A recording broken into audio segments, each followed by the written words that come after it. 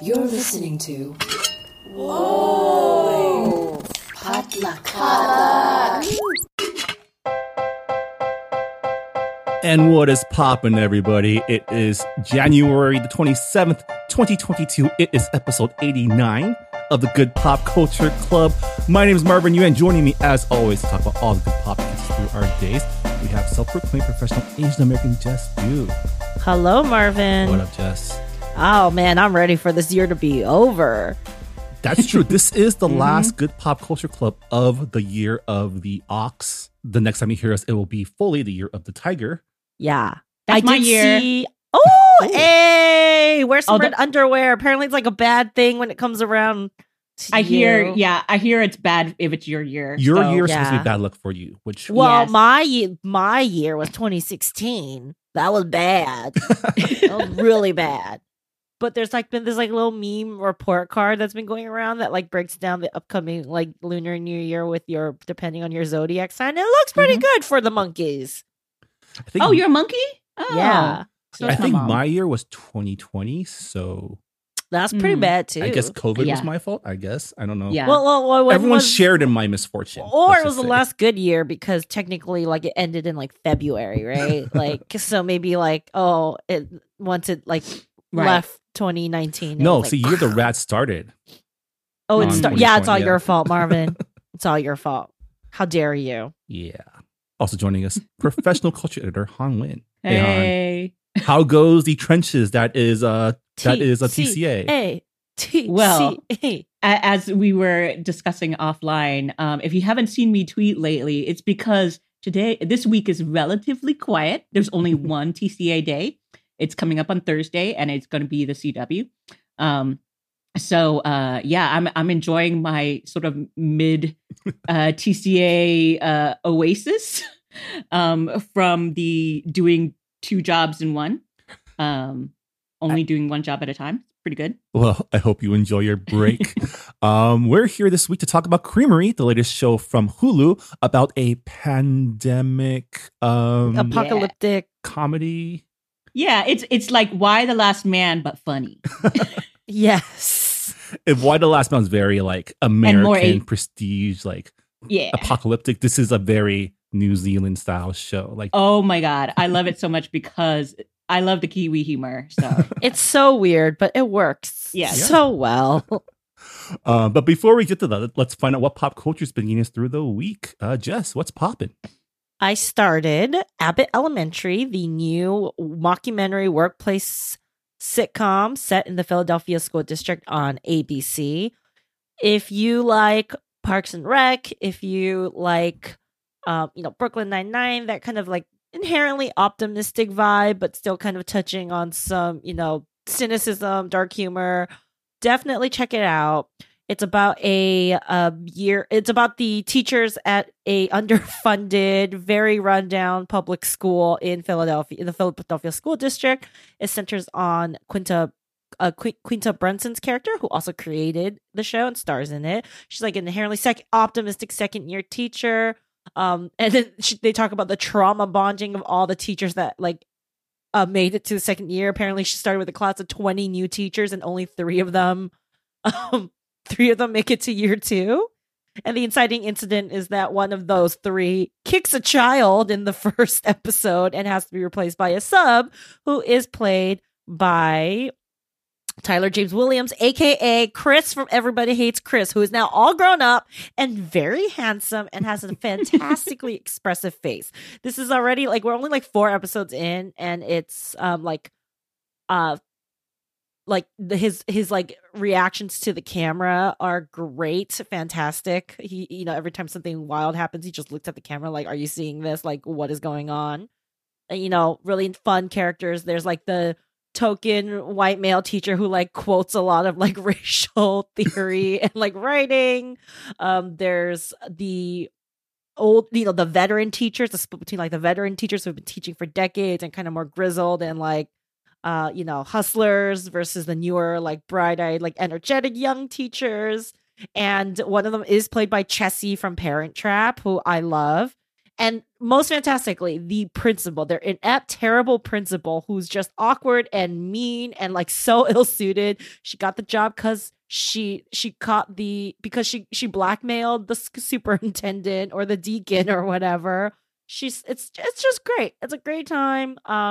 Again, it's bringing some real issues about public school and what we ask of public school teachers and the system to kind of be everything and everywhere all at once. But it is an inherently optimistic show, and as someone who has went to public school, has only gone to public school, it hits even X amount of years later, and lots of really great Philly humor. Not from Philly, but lots of great Philly Eagles jokes. What a fantastical comedy about the plight of public school teachers. I mean, totally it's unlike real life. funny. Right? We've all been through public schools, right? We know school and the school system is like inherently like it's so terrible. Sometimes you just have to laugh. I mean, I feel like at this point, most of us probably have friends who try to become teachers in public schools, and some of them aren't anymore.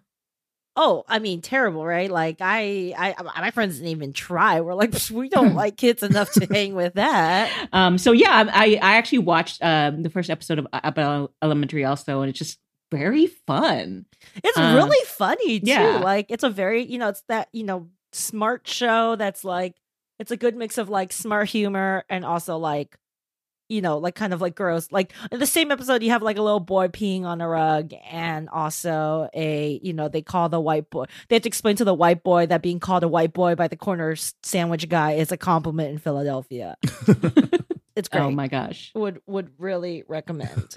Sounds good. And like everyone's really attractive, by the way. And it's a very diverse cast. Like you have like, 3 or 4 Black women like in scenes talking about like first scene passes Bechdel test, and they're talking about very nuanced perspectives. Yeah, it's great. Love it. Sounds good. And he's apparently there's this one scene. Sorry, you could cut this out, Marvin, but there's this one scene where Everybody Hates Chris like helps to fix a poster, and it's like he reaches up and just like fixes a poster, and he looks so tall. And so attractive because he's just like, yeah, I'll handle it, and he just like it's like very hot. I can't explain it. So disturbing. I know he's like but he's not. He's like he's okay. I'm gonna Google his age right now. He is 29. We are literally the same age, so it's fine. Jess, what you're experiencing something you're perfectly normal. At this point, there's going to be famous people that are younger than you, and you're going to have to deal with I know. it. Again, remember the BTS can call me Nuna. All the members of BTS can call me Nuna. Okay, I'm turning 30 this year. It's a lot. I'm dealing with it. If that does it for you.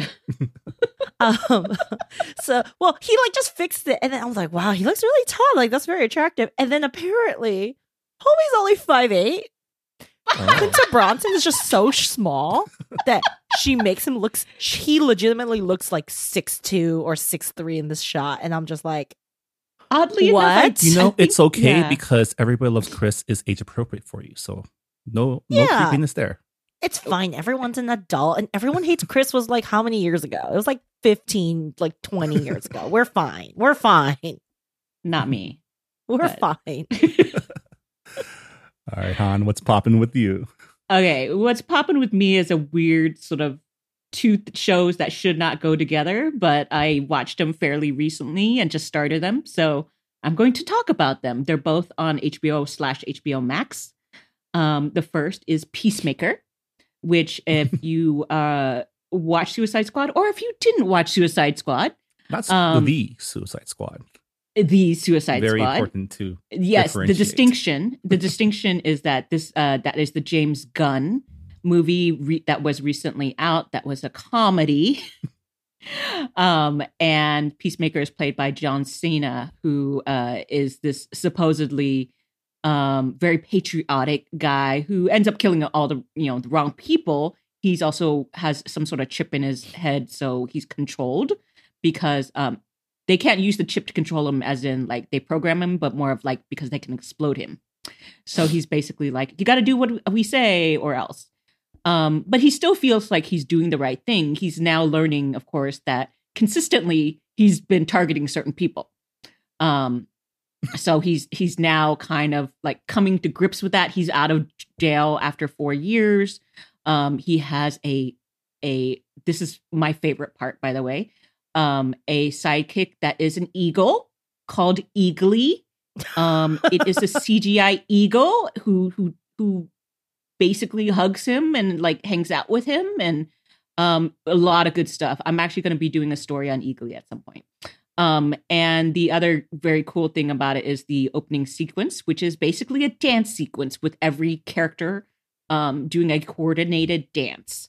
As far as the rest of the show goes, it's fine. I think my coworker liked it a lot better than I did. I think it has a lot to do with the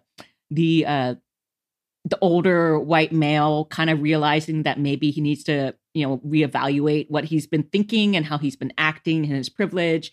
And his father is the Terminator. And so his father is super racist.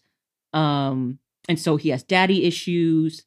We do see him in his underwear in the first episode, in case that's important to you.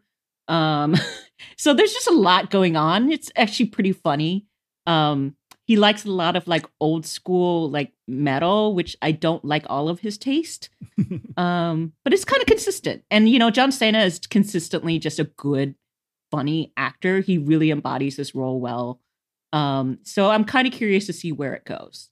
On the flip side, doing a total 180 is The Gilded Age, which, if you're not aware, is the big budget period drama by Julian Fellows. He did Downton Abbey, but instead of it's being set in England, it is across the pond. It is with the Americans, kind of basically where the Granthams, Lady Grantham's family is from.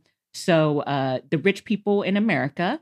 There's of course class distinctions between old money and new money, whether you are a Mayflower person or lately come by your riches. And Carrie Coon and Christine Baranski are the main two women literally on the opposite sides of the street. But Carrie Coon is new money, and she also has a lot of it, and she wears ridiculous hats. The costuming is very fun.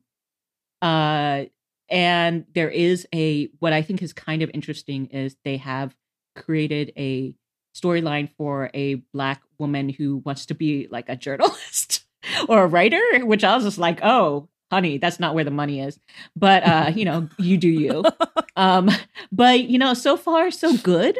I'm actually kind of into it. Of course, the aesthetics I'm all into. There is an upstairs, downstairs sort of dynamic, of course. There is light racism in there. There is also very just a little as a treat. It's enough. It's they don't ignore it, which I am very pleased with.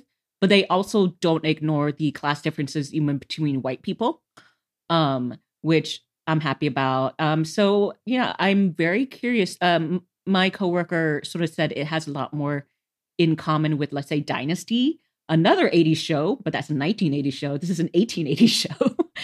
Very important distinction. Yes, but it is very much like the Carringtons and, who are the other ones? I forgot. But yeah, so there's kind of like that sort of like womanly, like over the top sort of rivalry going on, but also fantastic over the top fashions.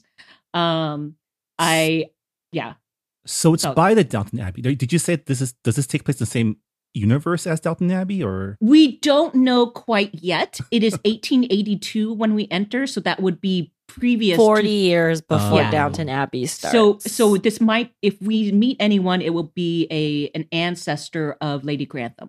So like maybe her dad. Should we allow like really rich barony people to make content critiquing really rich barony people like Julian Fellows? I mean, that's the thing about Julian Fellows is like, hopefully he's learned some of his lessons. I do believe. Absolutely not. Have you not watched Downton Abbey where like everything is like the rich people are right. They're so benevolent. I mean, I enjoy it. I love Downton Abbey. I watched the feature film in theaters. Yeah. I mean, taking in a complete vacuum where we don't think about the overarching horribleness of like barony and capitalism. How does the Gilded Age how has it deal been with as the a gilded ageness yeah? of it all. How does it fare as a just a period piece? Like, how are the? I mean, I guess there must be like balls and socials and like quippy dialogue, I guess. Yeah, the dialogue, I'm sure there are a few anachronisms here and there just to make a point. So people can be very catty. But so far I like all the period details, but like besides mentioning like the obvious, like the houses and the clothing, but just the like the carriages. There's a footman. I was like, oh, cool, I want to be a footman. And because he ran up behind it and just jumped on. And I was like, yeah, that'd be a horrible existence, but looks fun right there on the screen. And they, of course, are talking about like they have to deal with how to get transportation from one place to another. So they do talk about like, oh, don't worry, it's just like 2 trains and a steamship or whatever. So I think I'm going to enjoy seeing the early America sort of like of the Gangs of New York, styles, and see it from the other side. But we do, of course, get the downstairs again. We'll see more of them. There's always a redhead, and there's probably going to be someone who is closeted gay. So he's going, he's going. Sorry. Yeah, he's going to the same well. For sure, you can see the DNA there. But what I meant by like at least learning is at least there's not the token one Black person for one season and then you never see them again. So I think he's starting to actually try to do these stories from the bottom up in order to kind of make it more meaningful. And hopefully there's not an overlay of like a rape storyline just to have, some sort of conflict. Yeah, I'm sure we'll revisit this as the season goes on. This is different because like I didn't know about the Downton Abbey pedigree, so in my head it seemed like because coming off of Succession, I was like, oh, more funny shows about terrible rich people. It is. Maybe I'm not quite sure, but I feel like it's darker than Downton Abbey. Everyone, you're kind of ready for the cattiness for everyone, and everyone says horrible things. Like Carrie Coon, I adore as an actress. She says some shit here. Like, oh, what about your old friend? She's like, oh, I don't want to, like, I want to make new friends. Kind of like, I'm done with them. So, but she's so wonderful that you're kind of like, oh, you just said that as if it's like you took off your shoes or something. Like, so it is very American in that sense of like the Gilded Age and the new money versus the old money. Because there were like people who are like, I'm creating a very specific list of families we are allowed to associate, and all the new people cannot fuck with us. Versus the British are more like they're more classist, but much more subtle about it. Like no one talks about it outwardly. Literally, Carrie Coon's first conversation that we see her lists all the people she sent invitations to, and in that list are the Vanderbilts and the Astors. So, and they just moved to a new house where it's, a more preferable address, and she's like, well, we lived in that other place because I didn't know better, but now I know better. So here are all the people we need to associate with. So yes, you get that list, and it's very calculated and it's very upfront. And it's kind of interesting in that way to see, like, you're not supposed to side with one person or the other. They're all supposed to be horrible, but there are times when you're just like, I kind of admire that. So if that doesn't scream America, I don't know what will. It's very American, very much so. Anyway, so that's me. What about you, Marvin? What's popping with you? So we watched Creamery for this week, and every time at the end of the Creamery episode, there would always pop up an ad that reminded me that How I Met Your Father is now a thing. Yes. And okay, I mean, to start this off, we have to, I guess, explore my relationship with How I Met Your Mother, which is the show that this is a spin-off / sequel to. Mm-hmm. How I Met Your Mother is the original series that came out in 2004, which in 2004, I just turned 20. And it was, in a sense, my generation's Friends, right? Friends was Friends for like my cousin's generation, which is like a little older than me. And then How I Met Your Mother was like the New York kind of yuppie aspirational sitcom of like the early 2000s. And so I have fond memories of that show, especially the first 2 to 3 seasons, because that's when it was the strongest. Like many CBS sitcoms of that era, it got focus tested to hell. And like the other CBS shows like Big Bang Theory and Two and a Half Men, they decided to focus entirely on the most problematic aspect of those shows. You know, Two and a Half Men focused on Charlie Sheen's character, Big Bang Theory focused on Sheldon, and How I Met Your Mother for the middle, like that middle section focused on Barney, which is the part of that show that has not aged well at all. But that was never my favorite part of the show. My favorite part of the show was kind of, you know, it presented that ideal yuppie New York experience that we all aspired to, right? Like back in 2006, I wanted to move to a state. I wanted, like back then, I think it was San Francisco, back before all those social media companies made it hard to live in San Francisco. And, you know, How I Met Your Mother famously had one of the most divisive, not even divisive. Most people thought the ending was terrible, right? It ended. It's like that and like Game of Thrones ending are like, Lost. Mm-hmm. I know one person who likes the Lost ending, but we can I know talk a lot that of offline. I actually know a lot of people who do. So I mean, the worst part is they had a perfect ending in there. It just went on 10 minutes too long. Like if they had just ended that show at the late title card, it would have been a perfect ending. But they had to add in, and then, you know, it's part of there's a whole story, right? The creators was dialing to this one specific ending they wanted and kind of shoehorn that in, even though the show moved on since then. And so this new series, which there's 2 episodes out right now, is pretty much that yuppie New York aspirational sitcom for the new generation. This time starring Hilary Duff as Sophie, who is the new hopeless romantic Ted character in this fictional New York where the pandemic never happened, apparently. Because they never mentioned COVID-19. They never mentioned anything about the city being locked down. No one's wearing a mask in this show. But it's 2022. Fine. I'm fine with that. Yeah, no, I think a lot of shows are deciding one way or another to include it or not. And sometimes when they include it, it doesn't work. So I'm fine with them not. So where the original series started with a meet cute in a bar back when you met people in bars, this first episode starts with Sophie on her way to a Tinder date, which already sets this apart as a rom-com for the new era. But the bones of How I Met Your Mother is still pretty strong here. And I got to say, there's a lot of callbacks to the original series that totally tickled my nostalgia bone. The intro music is like a Lilith Fair version of the original jingle. That's funny. Like 2 of the characters that you meet in the first episode live in Marshall and Ted's old apartment. And they mentioned that, like, oh, they got it from this married couple and they kept the swords on the wall. So the kind of, that's it's like a spiritual successor. The cast is a lot more diverse. Like one of the problems with the original How I Met Your Mother and Friends, for that matter, is the fact that they live in New York where there are no people of color in their orbit of friends. And this show right off the bat has a lot of people of color in their main cast. So 2 of the potential fathers are people of color. The best friend is a Latina. And there's another, I guess, supporting character who is an Asian adoptee from Iowa, who is also a lesbian. How many things? Played by Tu Tran. And the funniest thing is, I have a friend who is a Korean adoptee from Iowa. So when I saw her, I messaged my friend. I said, they made a character about you, but they made her lesbian. So that's why you can't play her.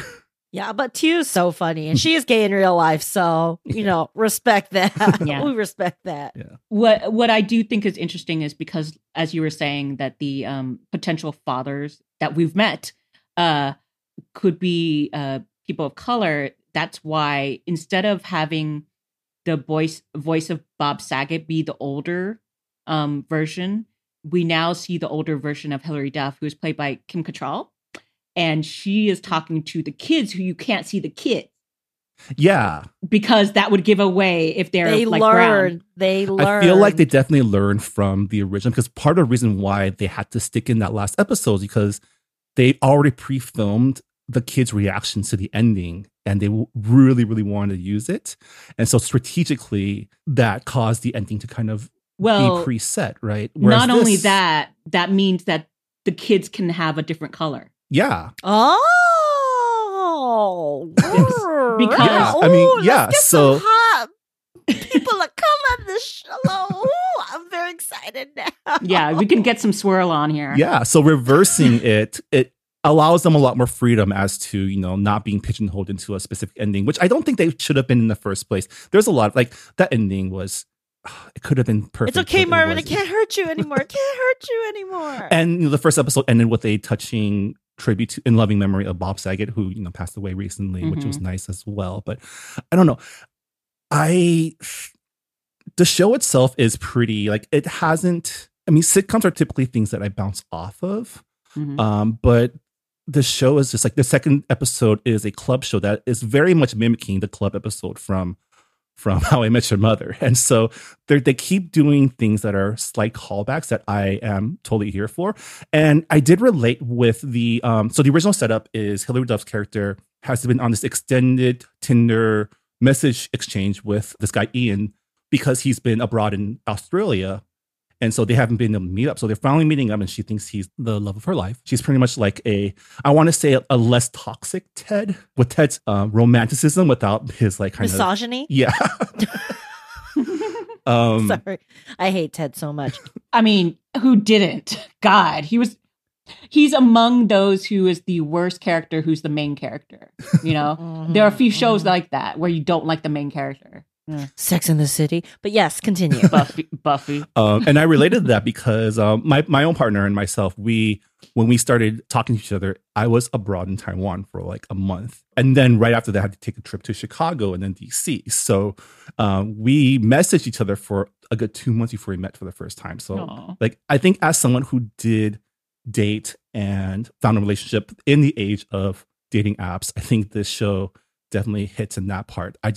These characters are they're all Jess's age. So maybe Jess, you might relate more with this set of characters. I'm scared. Like I've told my boyfriend that if this doesn't work out for a reason, I'm like going into the mountains and becoming like a cottagecore lesbian.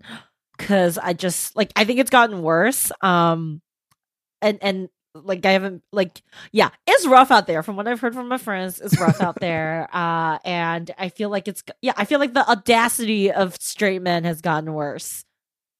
Which, I mean, we could talk more about that when we start talking about Creamery. But yes, I can check it out. I can relive past traumas. I think Hilary Duff she's pretty solid in this. The cast is pretty solid. The comedy, nothing has been laugh out loud funny, but I did find myself chuckling at a couple jokes. So the writing is a little cheesy, but that's just par for the course for these sitcoms. Sure. Yeah. And for this specific, I mean, the original was actually very cheesy as well. Yeah. So, and I think that's part of why I loved it. I think the original was like that show in that day and age for me that kind of made me want to do what those characters were doing. And I feel like this show, it has potential and the cast is great so far.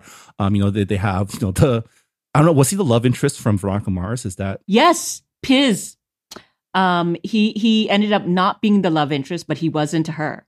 And he was very briefly on the Grey's Anatomy spinoff, Private Practice. He is in Promising Young Woman. Yes, I like him quite a bit. I like the actor, or whatever roles. For a white guy, he's always been enjoyable to me. Also, in addition to Tran, Suraj Sharma also plays one of the potential dads. He, of course, was Pi from Life of Pi. And also he played the main character, Rakesh from Godfriend and Me back in... Yes, Godfriend and Me, which I liked the first few episodes of, actually. Yeah, so good to see him back on TV as well.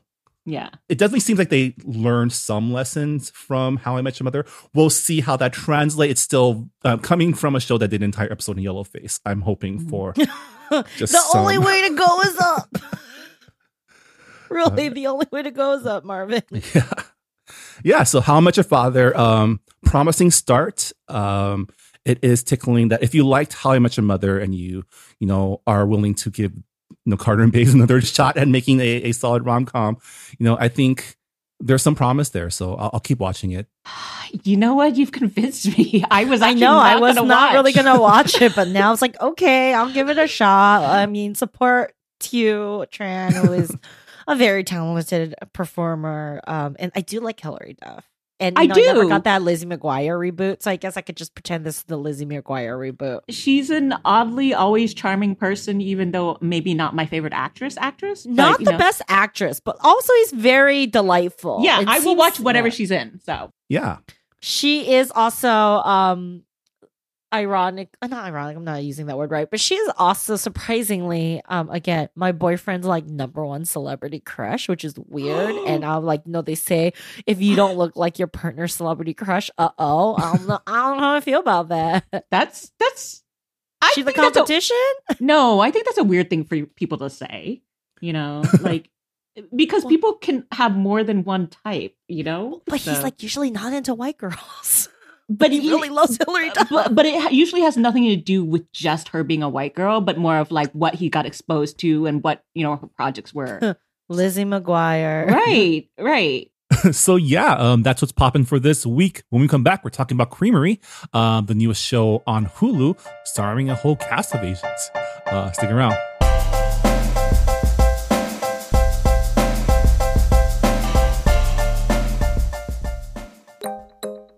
Hey, Sharon. Hey, Raman. How are folks still racist? I know, right? We're like 2 decades into the 21st century.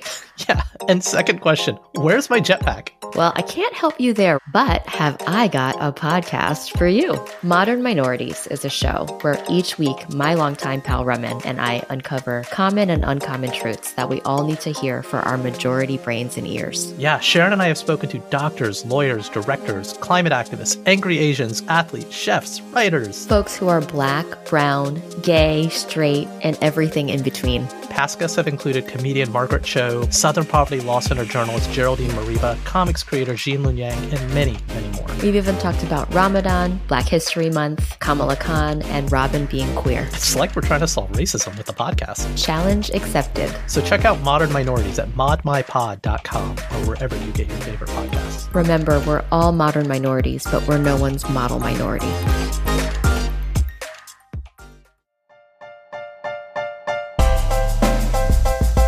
And welcome back to the Good Pop Culture Club. On this episode, we're talking about Creamery, the 2021 black comedy by the ladies of Flat 3, Perlina Lau, JJ Fong, Ali Shu, and director Roseanne Yang. Flat 3 is I guess they're a comedy troupe, or would you call them a comedy collective? Collective from New Zealand, known for creating some very hilarious digital shorts. I believe this is probably their first work for television, I want to say. Yeah, I mean, the model's a little different, right? In New Zealand, it's more like British, where they just have like smaller runs. So I think Flat 3, like the last season, was like a full thing in New Zealand, but this is like their first show that's been like easily accessible over in the States. Yeah. It premiered in early 2021 in New Zealand and made its way over to the States on Hulu in December 2021. Creamery takes place in a post-apocalypse after a global pandemic has killed all the men in the world. The three main characters, Jamie, Lee, and Pip, live on a dairy farm in rural New Zealand, living under a women's collective. And one day they accidentally run over a surviving man. Dun, dun, dun. How did that happen? What can they do with him? Yeah, so I guess let's get started. What do we think of Creamery? Oh my God. I mean, I love a bizarre Kiwi comedy. Like there's something very consistently weird about like all the creators that I enjoy that come out of New Zealand. There's a certain sort of dry humor, I think, that's also quirky and that embraces uncomfortable things and saying things that are just unexpected. And the fact that these are also Asian women saying and doing these things just makes it extra delightful. But also the actual premise is so bizarre because while a pandemic that got rid of men isn't that unusual, you know, why the less man? But I think what they did with it to make it a comedy, and the comedy that is scary at the same time as it's hilarious, is fascinating because it's also we move 8 years, you know, into the future after the pandemic started, and it's ruled by women, and there's this ruling body called Wellness, and you already know right there, like, oh no, it's named Wellness, and it's run by someone who kind of looks like Gwyneth Paltrow. No, Yes. Oh my God. No, it's fucking bonkers. Because again, like it's hitting all those tropes of like an apocalyptic, like survival, like, you know, no men left, which is like a different subsection of apocalyptic story. Like one gender is just erased. Like it's hitting all those like tropes that we like and want to see, but it's doing it in such a strange, unique way. And this is just credit to Roseanne and the ladies of Flat 3. They are I mean, Roseanne is so talented. She has such a master of genre. And then mixed with like this, again, like this Kiwi sensibility, I did not expect it to go in any ways, and to really create a whole show based on the theme and the MacGuffin of sperm, like Creamery. They're talking about sperm, like. It's something that's so, it's like that weird mix, which I really like, of like crass and vulgar, but like really smart.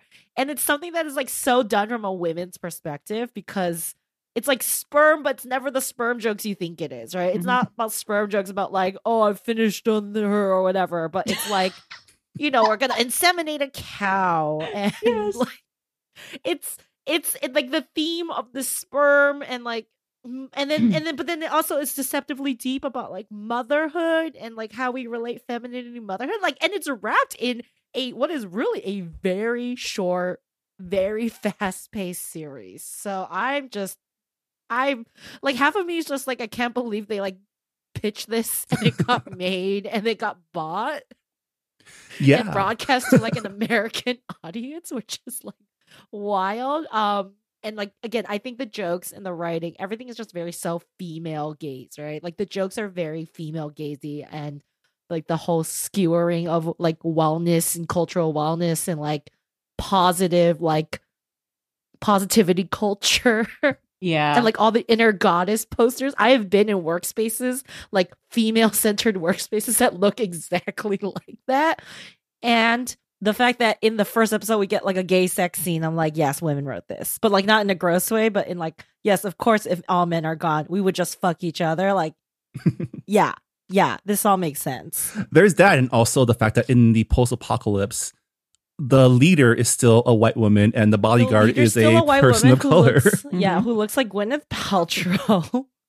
Yeah, it's what's fascinating. Well, there are a few things like what's funny to me, because I think this is also something, not to compare it again to Y: The Last Man, is the idea that just because things are run by women doesn't necessarily mean that it's going to be all great, because especially if the women are still following the same rules as the patriarchy did in the past, which is trying to control who gets to have babies and other people's bodies, which is what happens here, because there is sort of a lottery deciding which women get to use the sperm that's been the sperm bank.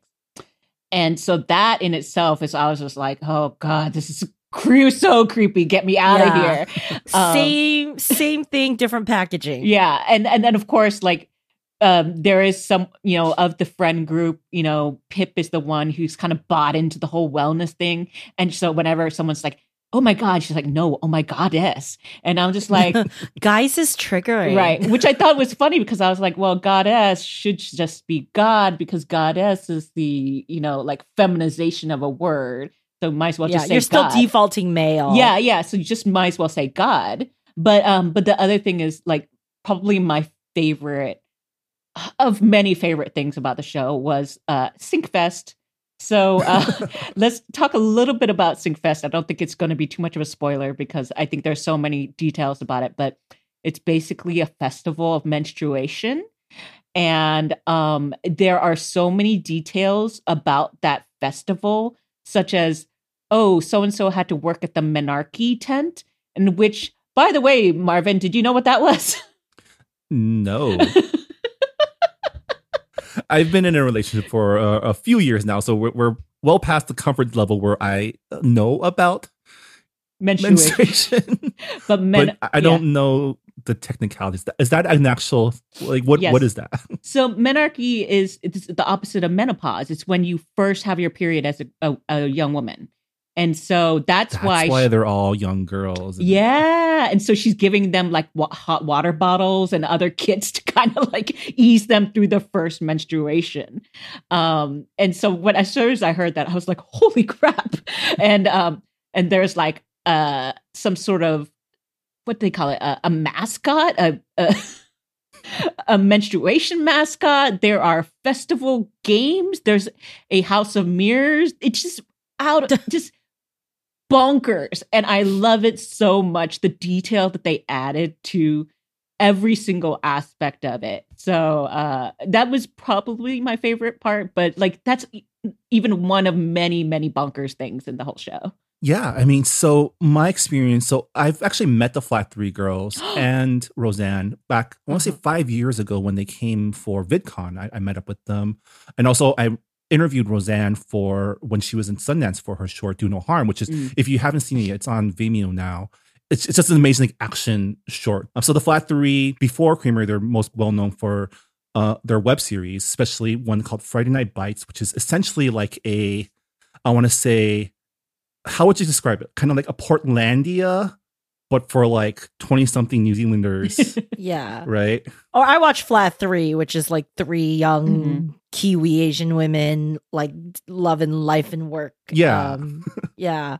It's always been, the writing has always been there. The weird sense of humor has always been there regardless of production budget. Just a very talented set of folks and kind of a shining example of what happens when you fund the arts. Yeah. So I think Friday Night Bites was their web series that was picked up by New Zealand on air as a on-demand series funded by the New Zealand like Arts Commission or Council or whatever, that allowed them to like put more budget into their work. 2 episodes that really stick out to me were the ones where Ali plays a Travis Bickle like Uber driver.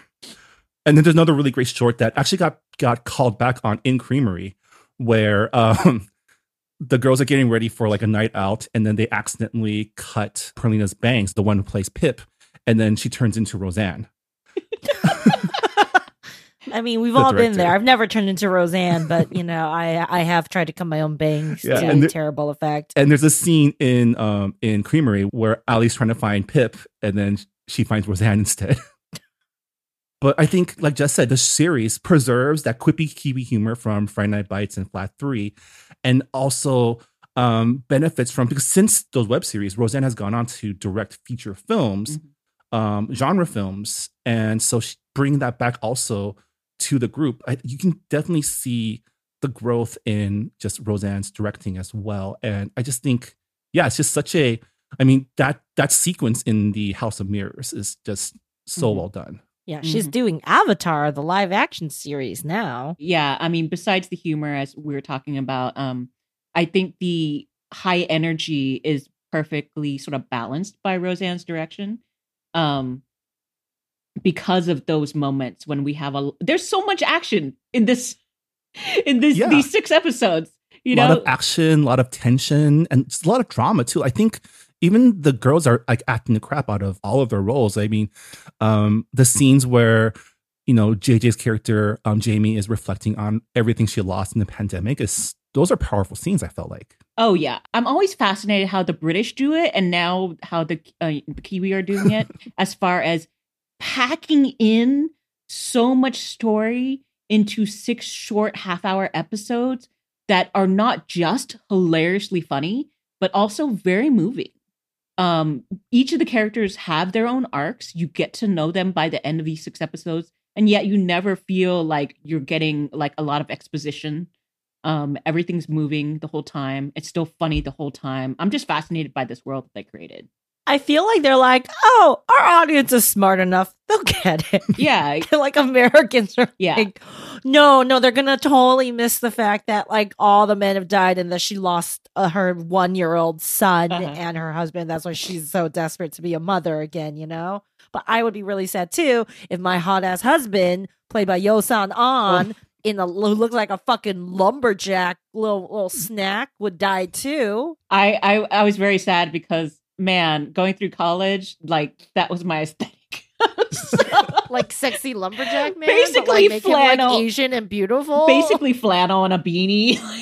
Oh yeah, it still works. Yeah, it still works. Yeah, but also he's hot, so he's so hot. Yeah, and when you realize that that's his dairy farm, it's Jackson's farm. Yeah, like Jackson's Creamery. That's yeah. The creamery double entendre, the milking of cows and men, and just there's just all of the what a stuff that How What did a that power make you move. feel, Marvin, as a man? How did that make you feel to be compared to a cow? What a power move to create a world where men are valued only for their reproductive potential. Yeah, I think that was Right. kind of their discussion, was that this was a flip, but also a comedic flip of Handmaid's Tale.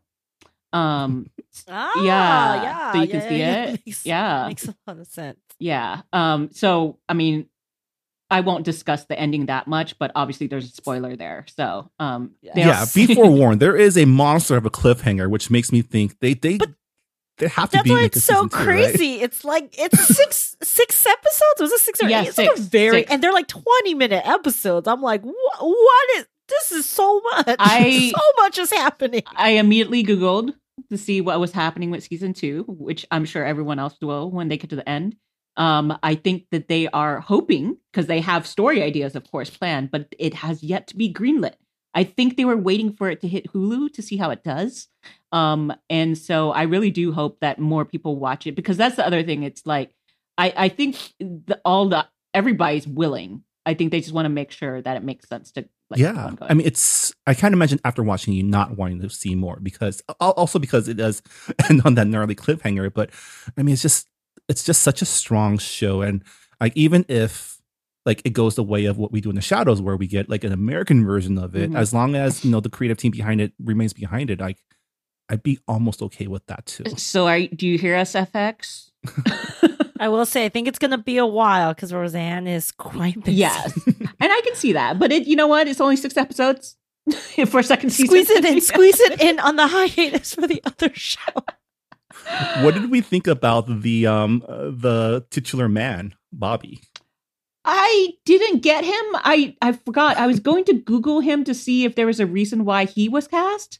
I think he's just like, maybe he's just like a not my cup of tea, but just kind of like ruggedly handsome enough, but like not. He's not really the point, right? Right. Like, he's not really the point. It's about everyone else. I mean, all he did was grunt anyway, so it's fine. Yeah. So it's kind of like, oh, like I think like he reads as like traditionally handsome, but like kind of not that memorable. Sorry, actor who played him.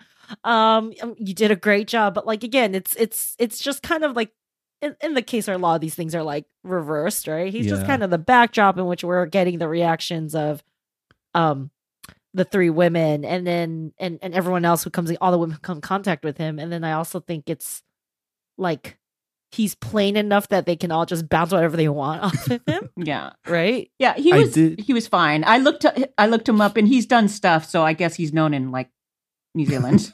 I did love that they got consummate New Zealand Maori actress Rachel House.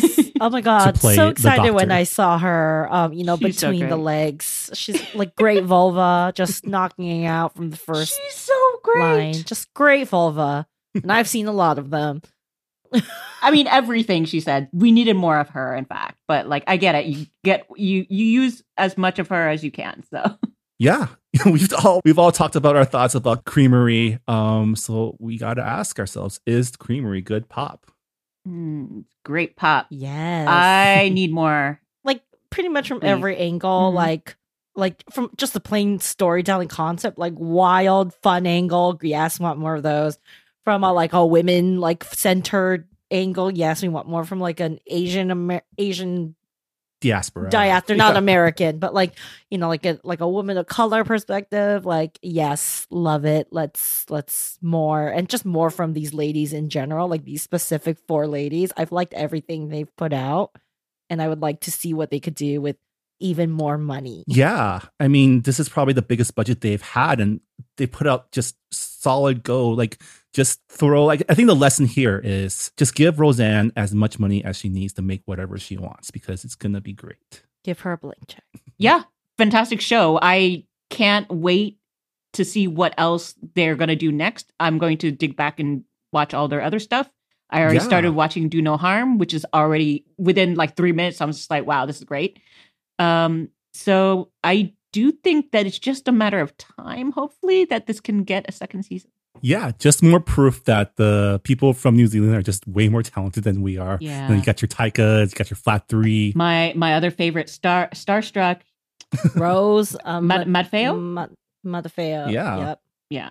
I love him. And I will say, you know, props to these New Zealand women for just really finding attractive men to stick in their projects. Like, really, when we talk about feminine gaze, this is what I want. Oh yeah. I agree. Like that is probably actually one of the best things because I was just like, yeah, get the hottest Asian guy you can to be like your former, husband, lover, whatever it is. So just like, Yeah. I will watch any flashback with him in it. Well, with that'll do it for our discussion of Creamery, now playing on Hulu. As you can hear, definitely highly recommended by Good Pop. Definitely check it out so we can all demand a second season. Jess, Han, if you want to find out more of your thoughts, where can they go? My trash takes are on Twitter at JustYouTweets. And I am at Anonymous. You can find me on Twitter at Marvin Yue. You can find our show at Good Pop Club. We are a proud member of the Potluck Podcast Collective. Check out our fellow Asian hosted podcast by going to the website podcastpotluck.com.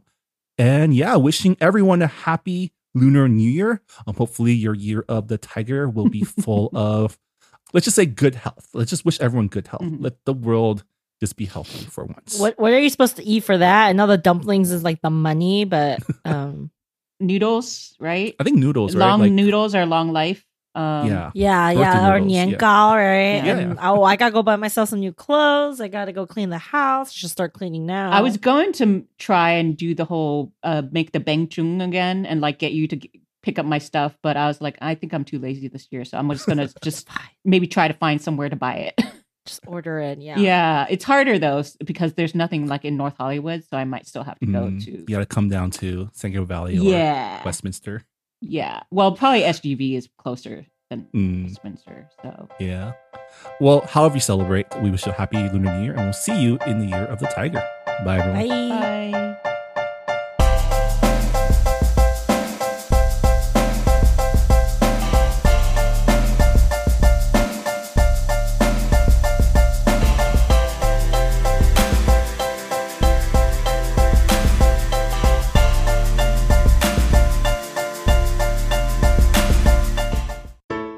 Hi, I'm Marvin, And I'm Rira. and we're the hosts of Books and Boba, a book club and podcast dedicated to books by Asian and Asian American authors. Each month, we pick a book by an Asian author to read and discuss on the show.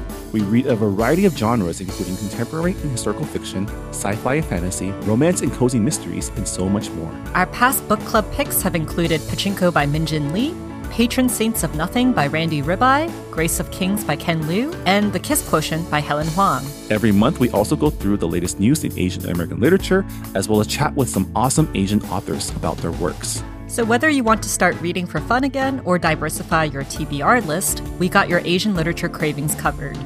For more info, check out our website at booksandboba.com, and you can listen to us on iTunes, Google Play, Spotify, and wherever you find your podcasts. Part of the Potluck Podcast Collective.